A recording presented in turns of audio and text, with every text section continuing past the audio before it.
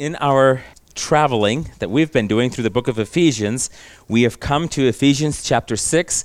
We're talking about the whole armor of God. And so if you will turn there with me, Ephesians chapter 6, we're going to read verses 10 through 20 this morning.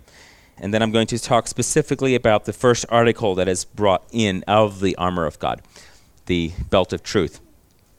So let's read Ephesians chapter 6, starting in verse 10. Finally, my brethren, be strong in the Lord and in the power of his might. Put on the whole armor of God, that you may be able to stand against the wiles of the devil. For we do not wrestle against flesh and blood, but against principalities, against powers, against the rulers of the darkness of this age, against spiritual hosts of wickedness in the heavenly places. Therefore, take up the whole armor of God, that you may be able to withstand in the evil day, and having done all, to stand. Stand therefore, having girded your waist with truth, having put on the breastplate of righteousness, and having shod your feet with the preparation of the gospel of peace. Above all, taking the shield of faith with which you will be able to quench all the fiery darts of the wicked one. And take the helmet of salvation and the sword of the Spirit, which is the word of God. Praying always, with all prayer and supplication in the Spirit, being watchful to this end, with all perseverance and supplication for all the saints.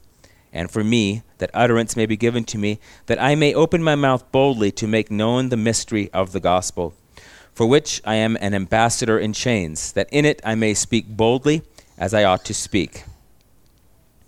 Last week I talked about the idea that putting on the armor of God is much the same as saying, put on the Lord Jesus Christ. And that this was something that one of the early church fathers had mentioned. Is because, and we see it so clearly because when we talk about having our loins girded about with truth, we know, if we read through the Gospel of John, we see things like, you will know the truth, and the truth will set you free. And then we see the other place where Jesus says, I am the way, the truth, and the life. So Jesus himself is the truth. And I find it so amazing that during the trial, when Pilate is looking at Jesus, he's looking at truth incarnate, and he says, what is truth? And we sometimes ask, what is truth also? And what we're asking for is, how can I know where the division between what is wrong and what is right is? And I don't know how you function, but I know for myself, when it comes to truth, I like the truth when it exonerates me. I don't like the truth when it incriminates me. And this is a thought that C.S. Lewis expounded on in Mere Christianity, but when with reason and logic and my faith, they all work together very well. Reason and faith and logic. Usually someone isn't leaving the Christian faith because of reason and logic. Reason and logic work well with their faith. The one thing that doesn't work so well is something else that's in us, something in our desires and our emotions. And so I can be sitting there and I can, for myself, looking at the truth of God's word. And in God's word, I see all of these pictures of me dying to myself, of me taking off the old man. I'm now a new man in Christ. I no longer have the issues that the old man had. I am no longer walking in the sins that the old man walked in. I am a new man. And that's great. While I'm sitting there with reason and logic and scripture and looking at it all and say, yes, I am glad that I am a new man. But there comes a moment in my experience where I see something. And in Lewis's words, he said, maybe you've become a Christian and now suddenly you meet this beautiful woman, or you meet this, or you see this opportunity where if you cheated just a little, you could stand to profit a lot. And suddenly, nothing about your reason and logic has changed, but the desire has changed. There's an opportunity has changed, and suddenly you wish, man, I wish I wasn't a Christian so that I could just go and partake of this. And honestly, that is probably, when temptation comes my way, that has probably been the issue I've had the most. Like, why did I submit myself to God? Because I could go take of this right now. I could go participate in this. And reason and logic tells me, and the world around tells me, that the pleasures of sin endure for a season. And then after that season, it's usually not pretty. I can find example after example, just walking out and walking down the streets of our town and talking with people and saying, you look miserable, tell me what's going on. And they're not going to tell me that, oh, well, I'm miserable because I made a bunch of right decisions. They're going to say, I'm miserable because I made one wrong decision that led to another one, that led to another one, that led to another one, and now I'm here.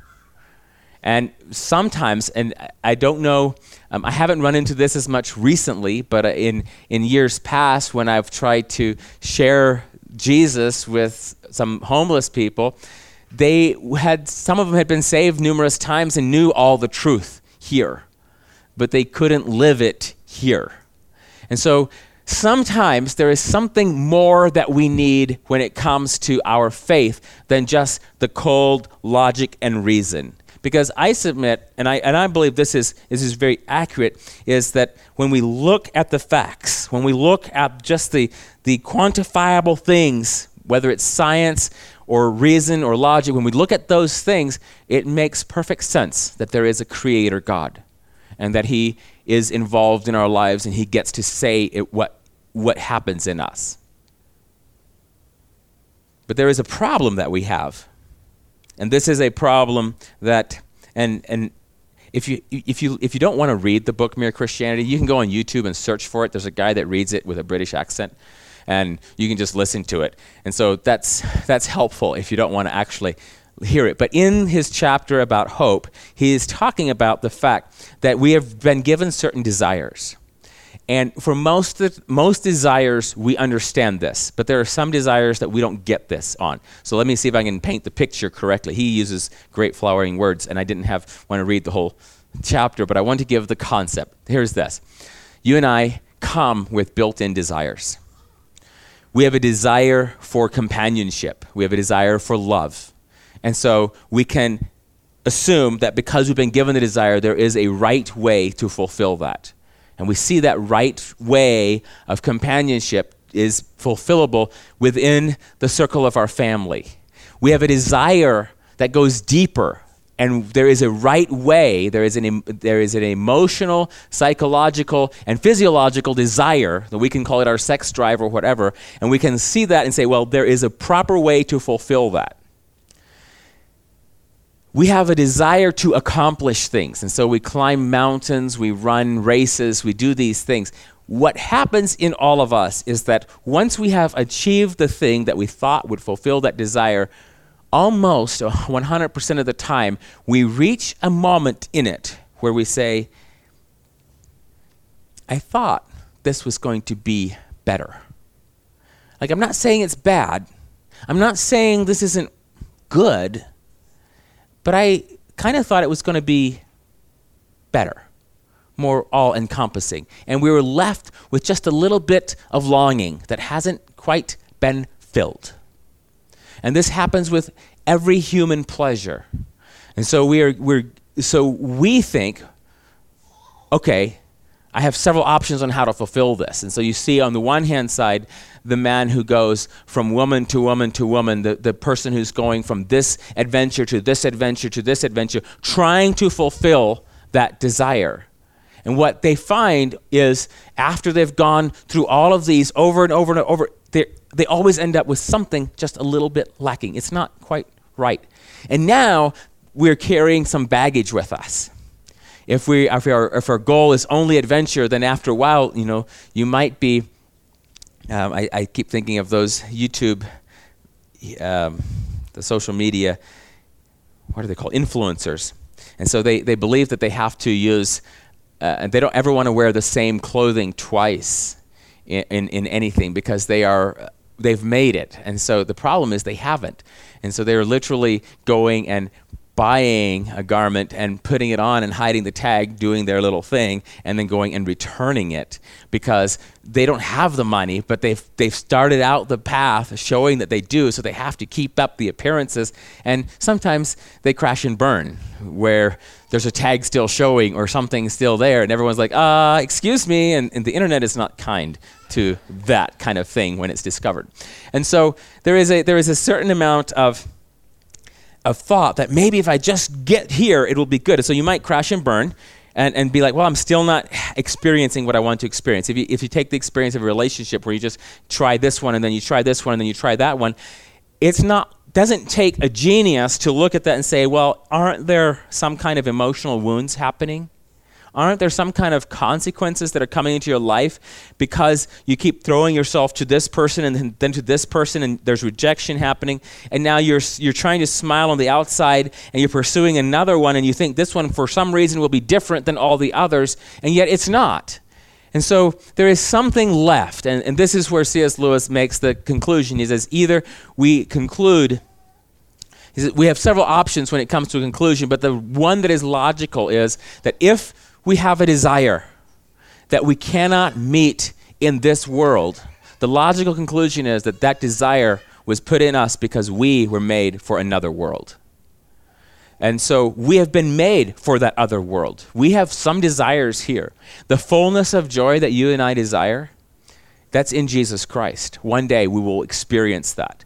So what we're looking at when we look at the armor of God, and I look at the belt of truth, and I think of truth as being the Word of God. I'm thinking about truth as being maybe facts, where I can tell you, you can drive this many miles and turn on this road, and I can give you directions, and they're factual, they're real, and you might not like them, but that's the way the road goes, and I can just tell you that's where it is, and I can say to you that is truth. But what we are looking for when we put on the belt of truth is we're looking for something, not as Pilate was saying, what is truth out here, but we're asking a different question. We're begging and pleading with God, sometimes not knowing how to put it into words, but we're saying, who is truth? And we are needing as human beings to know truth, not as a bunch of facts in a row, not as a chart, not as a theological book, but we're needing to know someone in a personal way. We're needing to know the truth in a relational way. And that is our heart's cry that we see, and we say it in different ways. And so as we come here and we look at putting on the full armor of God, we're being told, put on, take action, and put on truth. And yet, Jesus says he himself is the truth. And so there's something about this interaction that I think has to do with the mystery of the gospel, but it also has to do with when you look around you and you walk through life for a while, you will notice that you have seasons in your life where you're walking and it's right and it's good and you experience the joy of the Lord and you're like, I feel like I'm succeeding in the things I'm set out to do. And then you have other seasons where you're walking and it seems like it's not that you're just outright failing. Sometimes you are, but sometimes it's like things are still working, but everything comes hard. Everything comes with really, not just a little sweat of your brow, but a lot of sweat of your brow. And you're kind of having to force everything, and nothing seems to be quite right. And you don't like those seasons. I don't like those seasons. I want the season where it's flowing, but there seems to be a correlation in my life with the surrender in my heart toward Jesus and the putting on of Christ and some of those seasons. What I've discovered is when things are really going wrong, actually, truly going wrong, when relationships are breaking up, when money is being lost, when things are not working and it's really bad, many times in the middle of that, if I take the time, and the place I find the time is flat on my face because I'm kind of beat up. And when I take the time and listen, I hear the voice of my Savior in that brokenness. And he's saying, I am the way. I am the door. Come to me. I am the path forward. I am the truth. And in that relationship of pursuing him and of walking through the door, walking in the way, coming to the truth, the brokenness that's around me often takes on a certain sacredness to where I look back to that brokenness and I said, I like want to tell people, okay, so I went through this really, really horrible time, but what happened was, in the middle of it, I found my Lord. and he was there with me, and he was walking with me. And that is part of the mystery that we are being invited into, because in Ephesians, Paul keeps talking about the mystery, and then he tells us some things so clearly and so surely and says, you go do this. Go put on the full armor of God, as if it was just something we could just go do. And so I'm reminded when I read this, there's another passage in Scripture that really reminds me of this, especially where it says, stand therefore, having girded your waist with truth, having put on the breastplate of righteousness, having shod your feet with the preparation of the gospel of peace, above all taking the shield of faith, with which you will be able to quench all the fiery darts of the wicked one, and take the helmet of salvation and the sword of the Spirit, which is the word of God. And when I look at all these elements that are here and everything he's talking about, I'm reminded of another instance in the history of the Israelites that in many ways sounds familiar when I'm reading this. So in Exodus chapter 12, the children of Israel are getting ready to go, to leave Egypt. And they are told, they're given the instructions, I won't read all of it, they're being told to take a lamb without spot or blemish. And we know when now, looking back, we say, well, that lamb represents Jesus. And so they take the lamb, and when they are killing the lamb and preparing it to eat, but they take the blood and they go outside their door and they put it on the doorpost, and they put the blood of the lamb on the doorpost. And then the angel of death comes through the land, and everywhere that the blood was on the doorpost, the angel of death passed over. And everywhere where the blood was not on the doorpost, the angel of the Lord went inside, the angel of death came in and killed the firstborn. And so we see here so many pictures of Jesus, because we have the perfect Lamb of God who is slain for the sin of the world, and then we see his blood is on the doorpost, and the judgment, the death passes over, and instead there is still life on the inside. And there's an amazing picture here, and there was a meme going around the internet recently. I saw it in so many different ways, but the basic thing was, when the death angel goes through Egypt, they did not stop and ask, who's in this house? If the blood was on the doorpost, they kept going and they passed over. And in the same way, you and I, when the blood of Jesus is applied to us, to the doorpost of our heart, when we've surrendered to him, the angel doesn't come along and say, well, who's in here?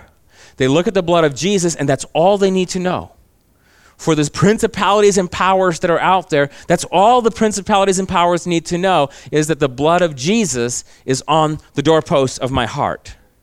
And that's a good picture. But if you keep looking at the picture of the Passover, it says in verse 11, Exodus 12, verse 11, it says, thus you shall eat it with a belt on your waist, your sandals on your feet, your staff in your hand, so you shall eat it in haste. It is the Lord's Passover. The picture was, you're not eating a meal to just sit down and enjoy it. You're not making a bit of roast beef and you're going to spend 18 hours roasting this thing, and then you're going to sit around in your stocking feet in your house and slowly eat of this and chat and talk and of days gone by. And this is not the time for that. The time for the Passover, the moment that they were in, was the Lord is moving. He is about to do something. He is delivering his people, and you need to be ready. So put the blood on the doorpost, put your belt on, be ready. Have your shoes on your feet, and you eat it standing. Don't even sit down, just eat it standing up, because it's coming. And in the morning, they moved out. And you look at it logistically and you say, wow, that is a miracle in and of itself, how we moved out that many people out of Egypt, and we get them out of town, and we're headed toward the land of Canaan. Now, there's a lot of other things that happen on the road to the land of promise, but there is this picture given. And so I want to now take that picture and bring it back to us when he says in Ephesians, he says, finally, my brethren, be strong in the Lord and in the power of his might. Put on the whole armor of God, that you may be able to stand against the wiles of the devil. For we do not wrestle against flesh and blood. On the night of the Passover, they were not wrestling against the Egyptians. There was actually nothing that they could do to stop the death angel. There was no Egyptian guard strong enough. There was no Egyptian magician smart enough to figure out how to avoid this. There was no royalty that protected anyone. The only thing that protected anyone in that night was the blood of Jesus. And we weren't dealing with flesh and blood. We were dealing with principalities, with powers. And so there is something that's happening in your life and mine. We are called to follow Christ. We're called to walk with him. We're called to go to the land of promise. But many times, we don't fully appreciate the fact that we do not wrestle against flesh and blood. It's pretty easy to look out across the landscape and, the general in Iran, or we can choose people and say, well, there's the enemy. And sure, they might be an enemy of the state. They might be an enemy of the free people. They might be an enemy. They might actually want to kill us. It's possible that we have physical flesh and blood enemies. But there is another enemy, and he's not flesh and blood. And this enemy is not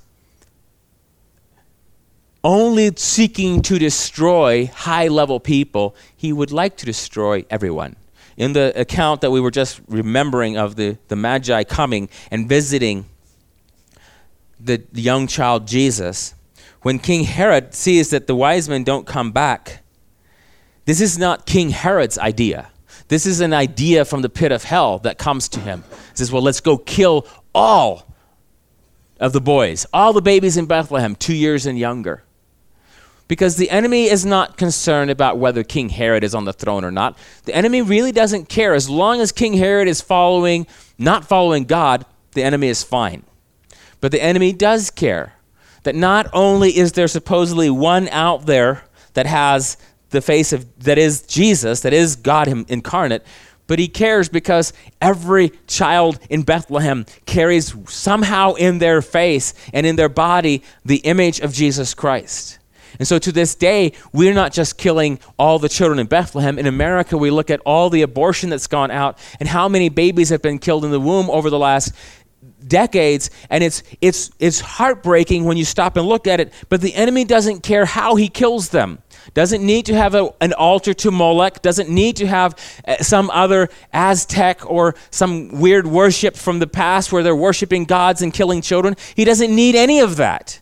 As long as he can be destroying people, that's all he wants. And if he can't outright destroy them, then he's looking around principalities and powers. How can we just keep these people from following Jesus? And so I am under attack. You are under attack. There's times when the East and the West kind of clash, where you have people from the East, and every little thing that happens, they're convinced it's a demon that's attacking the church. And so, you come in, and I felt this myself. You're coming in, you're setting up the sound system, and suddenly we get some horrible feedback. And you're like, wow, the enemy's attacking us today. Or you could get scientific, as those in the West are more likely to do, and say, well, the reason that we had that problem is because we had a monitor here, we had a microphone there, and we had this one open, and we had that going on, and so we created a loop that started going, and then we had this horrible sound. And so I can tell you scientifically why it happened. You can get to the point where everything that happens in your life, you're going to the scientific reason and saying, this is why it's happening, and you will be right a lot of the time. But you are also under attack. The enemy has a target on you. He would like to kill, steal, and destroy. He would like to kill you. He would like to steal your joy. He would like to destroy your testimony and your witness. And this is where, when Paul is asking us to put on the full armor of God, this is why when we look at it, we say, wait a minute, Paul, you're telling me to put this on. Because I can understand from a Psalm 91 sort of perspective where I am running to shelter under the shadow of the Almighty, and He is doing the protecting. But why am I being told to put on this armor? And part of this is because of that, what I mentioned earlier, when the very first thing that Jesus said that is anywhere close to a command is when he looked at John the Baptist and said, permit it to be so now. And John the Baptist is saying, I should be baptized by you. Why do you want me to baptize you? Like this is confusing to me. And Jesus says, let it be this. This is the way it needs to be. So John the Baptist says, okay. And he baptizes him.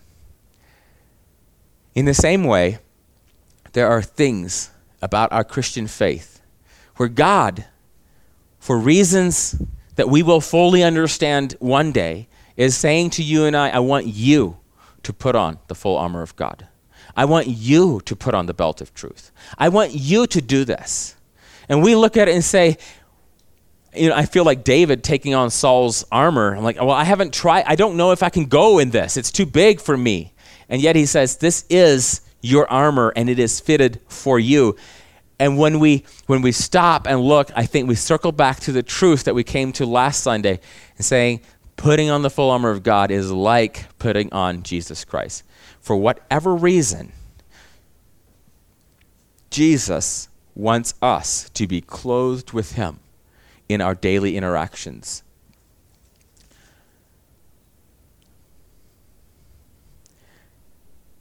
I want to encourage us because, there have been days when I have taken, actually a lot of days, I just made it part of my morning routine where I would pray through this. And I would say, Lord, I want to take up the whole armor of God because I want to be able to withstand in the evil day. So I'm taking on the belt of truth. I'm taking on the breastplate of righteousness, the righteousness of Jesus Christ. I'm putting on my feet the shoes, the preparation of the gospel of peace. Lord, I want to be quick to run with the good news when it's needed. I want to be quick. I want my feet to be joyful feet, carrying the gospel. I want to take the shield of faith. I want an active faith, Lord, with which to quench all the fiery darts of the wicked one. Lord, I take the helmet of salvation. And I take the sword of the Spirit, which is the word of God. And Lord, I'm praying. And so I will just pray through the armor and put it on. And it's a good exercise, like a morning routine, because you're already putting on shoes and putting on a belt, and most of us don't have to wear a helmet on a daily basis. But we're putting on the armor of God. And so it's a good exercise. But the question that I have in just looking at this is,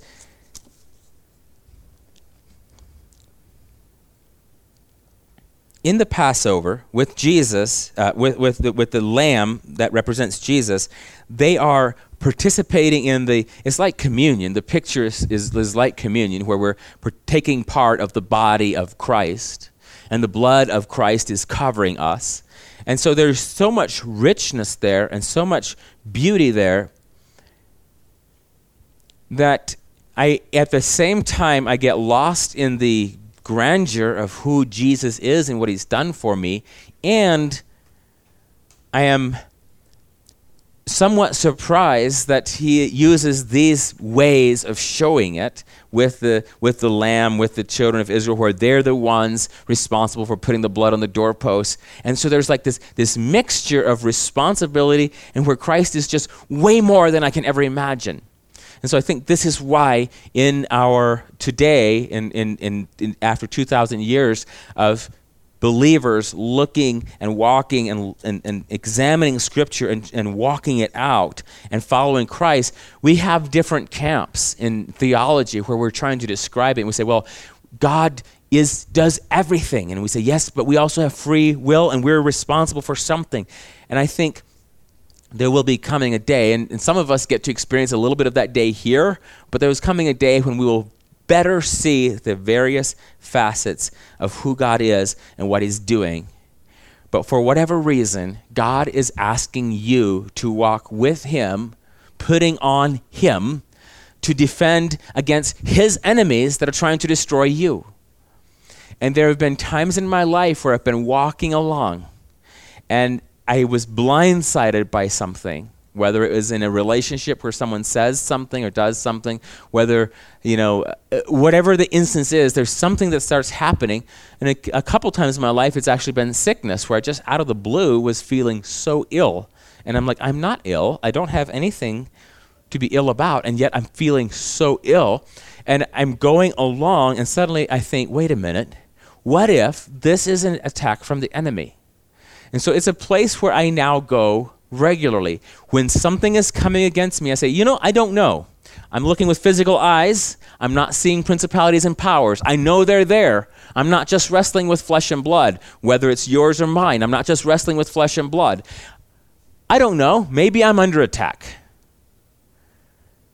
And maybe the picture of the blood on the doorpost is there so that now as a new covenant believer, I can say, you know what? I'm just going to make sure that the blood is still on the doorposts.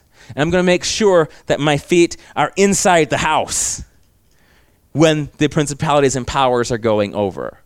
And so for me, putting on the full armor of God becomes more of a position. I think of the old evangelist. He used to say it over and over again. He says, if you want to live in blessing, you've got to live on blessing ground.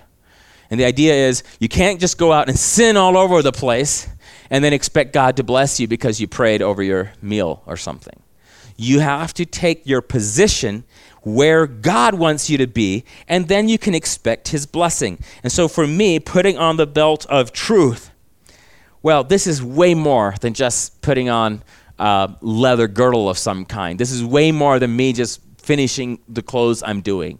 This is putting on Jesus Christ himself, the personality of truth. This is more than memorizing a list of apologetic arguments so that I can win some argument. This is taking on the literal blood and body of Jesus into my spiritual life to where I am changed and made into a new person so that I can fully expect that when I walk into battle, I may not know what the enemy has in mind or what he's going to do. I may not know the argument, but I will represent Christ in that moment. And I will come, yes, with the victory of Christ, yes, with the protection of the blood of Jesus on my life, but I will also come with the person of Jesus. And there's times when I have walked into conversations and I've started talking and I've realized I am really doing all the talking around here and it's not helping. And there's been other times when I've said, I'm going to go into this conversation, and so I want to make sure that I am right. And so on my way there, not right as in winning, but right as in right with God. So on my way to the conversation, I'm praying and I'm finding my position inside the house where the doorposts are covered by the blood. I'm saying, Lord, cover me with your blood today. Cover me with you. And fill my heart not just with truth as in facts, but truth as in you, the God of the universe who loves everyone. And it's been absolutely phenomenal to walk into a conversation after having submitted myself to the Lord in this way, and then to watch him do the work and to see his heart flow through. And it doesn't have to require brilliance on my part. It doesn't have for me, I don't have to have memorized all the way that these arguments work, because this is the thing that scares me the most about apologetics. I'm like, dude, you're going to trip me up so fast when we get into this discussion. I get the general concepts. I love listening to it. I love reading the apologetics and understanding why it is that these things are so. But if you put me in there and I see the face of someone who is hostile to Christianity and he is not liking me, well, I can just forget every argument just about that fast. And the one thing that I can keep with me is if I understand I am here as a representative of the King. And for reasons unknown to me, he has chosen me to be his person, and he's my God, and he's chosen me to wear himself, to be clothed upon with himself. You know, in Psalms, we have the picture where it says, the Lord is clothed with strength, or thou art clothed with honor and majesty. And then in Psalm 18, we're given the picture where David is praying. He says, you have given me strength unto the battle. And so we see the image of Jesus high and lifted up, and he is wearing strength, or he's wearing, and in the Old Testament and in the New, we often, in the visions that the prophets have, we see the linen garment, or clothed in white. And so we get the idea that clothing is important. And so in our spiritual idea of clothing, it's important that we are not putting on our own filthy rags, because I'm telling you, if I bring my apologetics to the argument, it's filthy rags. It's you can just cancel it so quick. You can say, that's a faulty argument, or and you can just. I was a part of a debate team for like one semester type thing. I didn't like it. I love to talk. I love to share things, and I don't mind having a conversation. But if you're going to be keeping points of how many points I make and how many points I've rebutted, and you're going to give me this many minutes to do it in, wow, I just get all I don't like it. I get all shook up with it. So what I am suggesting is not that you are going to walk into battle against principalities and power, and somehow by your prowess and by your ability and by your strength are you going to be able to pull out the sword of the Spirit, and you're going to be able to hack your way through, and you're going to win in some way. I'm suggesting that we're being called, when we say put on the belt of truth, it's another way of saying submit your life to Jesus Christ.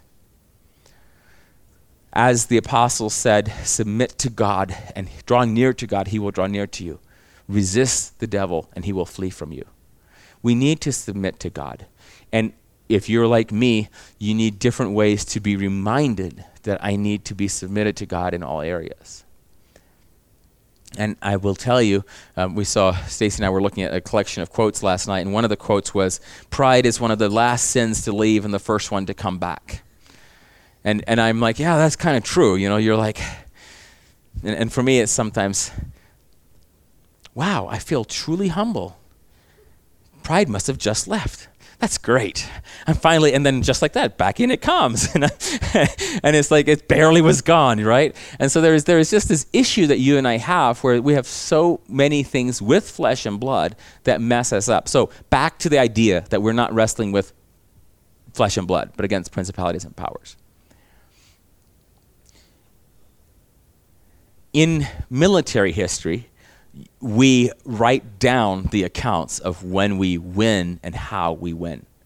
And you can go back and you can read some of these stories. And one of my favorite ones still is at Gettysburg, where you have Joshua Chamberlain and his I think it's the second Maine that's up there at the end, and he's been told you're the extreme end of the line. So hold it, don't let it go. And he is out there, and he's wondering, because he's out in the woods. He's way out there. He shouldn't be attacked, except for the fact that Longstreet decides to attack right there.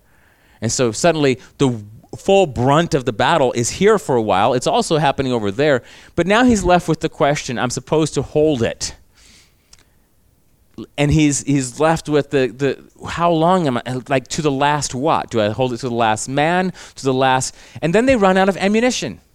And the generals on up have actually been killed, and so there's a supply line problem, and the ammo isn't coming down. And so now he's repelled 2 full-on attacks from Longstreet right here in front of him, and they're down there in the woods, and he knows they're coming again, but they have no more ammo. And the guys are coming to him saying, we're out, we're out, we're out. And so in that moment, what does he do? Well, he takes... And he looks up and down the line, and he's like, well, fix bayonets, we're going to charge. And so as the Confederates are charging back up the hill toward his position, Chamberlain gives out the command, they fix bayonets, they shoot off the last rounds that whoever still has, and then they charge down the hill. And it was an amazing moment because the Union Army had very seldom seen the Confederates run. But on that day, to the astonishment and surprise of everyone over that way, they look over there and they hear a yell, and it's not the Confederate yell, it's these boys from Maine are yelling, and they're charging. And the Grays are running. And they're running a far distance, and they're going along, and a bunch of them surrendered, and their supply line wasn't broken. They still had ammo. But for whatever reason, that day, looking up and seeing these men running down the mountain, and so it was an amazing thing. So now you take that victory and you say, okay, well, here's how victories are won on the battlefield.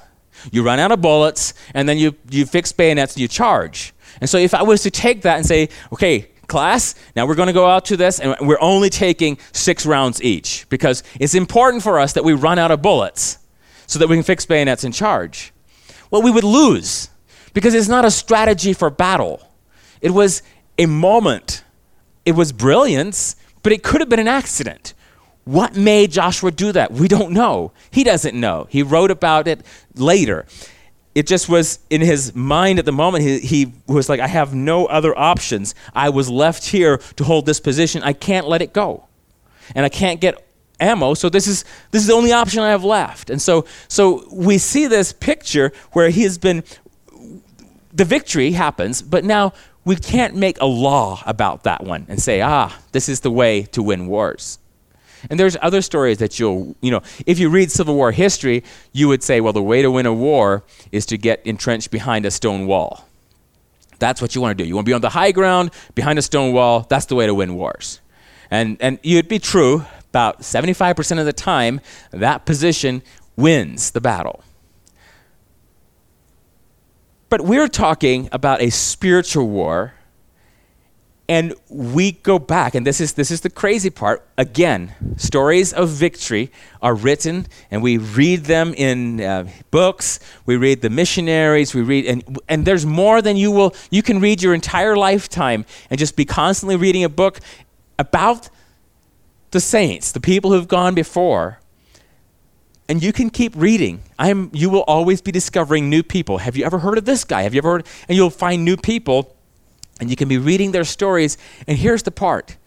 I read some of their stories, and they say, well, I spent 3 weeks praying and fasting in my room, and then the victory came. And the other one says, well, we went out and we boldly proclaimed the name of Jesus with the word of God. And we could have died, but instead, for whatever reason, the enemy decided to let us live, and the victory was won. And then you read things like Richard Wurmbrand, and you see all the heroes of the faith that were in prison in Romania and in Russia. And you read, there's other men who write about the prisoners in Cuba, and you start seeing these pictures, and it's like it says in Hebrews, some of them win boldly and others die boldly. And the formula, again, just like Joshua's formula over here, we can't bring a formula, and I can't come and say, here is how you're going to be a conqueror and always win the victory and always live to tell about it. Because in the Christian faith, if you're looking to live here now and tell your war stories here, which is what we want to do when we have our fellowship meals together, we want to hear war stories. We want to hear, how are you conquering? How can I pray for you? What's going on in your life? This is part of what we're sharing. But I don't have a formula for you that will always let you win. But in the belt of truth, I have a person for you. I have the King of Kings. And so you're putting on the belt of truth, and you're thinking, well, which team am I fighting with today? Do I have the right colors on? And as you're putting on the belt of truth, you hear the voice that was speaking to Joshua back there beside the river, where he says to the man that's standing there, and he says, are you for us or against us? And he says, neither. And you will suddenly discover that the belt of truth is Jesus, and you're asking, are you on my side? And he's saying, no. Are you on my side? And he flips the question around on you. And so when you're putting on the full armor of God, and guys, you can go on YouTube. I've been doing this now the last year and a half or so. Every so often, I like listening to music. And so sometimes I'm listening to like Lord of the Rings type of music. Sometimes I'm listening to praise and worship music. There's different, sometimes it's this sleepy piano music. I have all kinds of music I listen to. But one of the sets of music, the playlists I'll go to, are the chants of the Knights Templar or of the church back then. And there's groups out there chanting these chants from 1,000 years ago.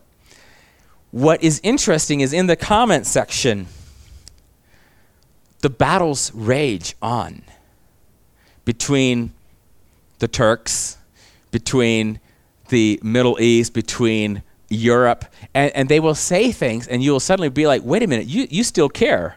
Like, you're still mad about something, some battle that happened, and then there's this one song, and if you remember your history about the times of the Crusades, one of the words of the crusade was "God wills it," and you will see it in Latin. They're chanting this thing in Latin, and you'll see all of these "God wills it, God wills it, God wills it" being put down in the comments, and you're like, God wills what? Like, are you still saying you should destroy one another? Like, what's happening here? And so it's kind of given me a little bit of a caution when I'm listening to some of these things, because I'm just listening because it's like, it's going on back in the background while I'm working, and it doesn't have words that I can understand to distract me. But the battles are still being fought. And I can come to this, and people have done this since these words have been spoken and written, and I can be praying this on because I have a battle to win, whether it's a political battle, whether it's an actual physical battle. I can be praying this, and I can start thinking this is all about me and this battle. And then if I'm listening and attentive as I'm putting on the belt of truth, and I realize this is the person of truth that is I am taking on, and he's saying to me, no, this is not about your political battle. This is not about your battle. This is not even about World War II or any of the just war battles of the past. This is not what it's about. This is about the high King of heaven calling people to himself and saying, if you abide in me,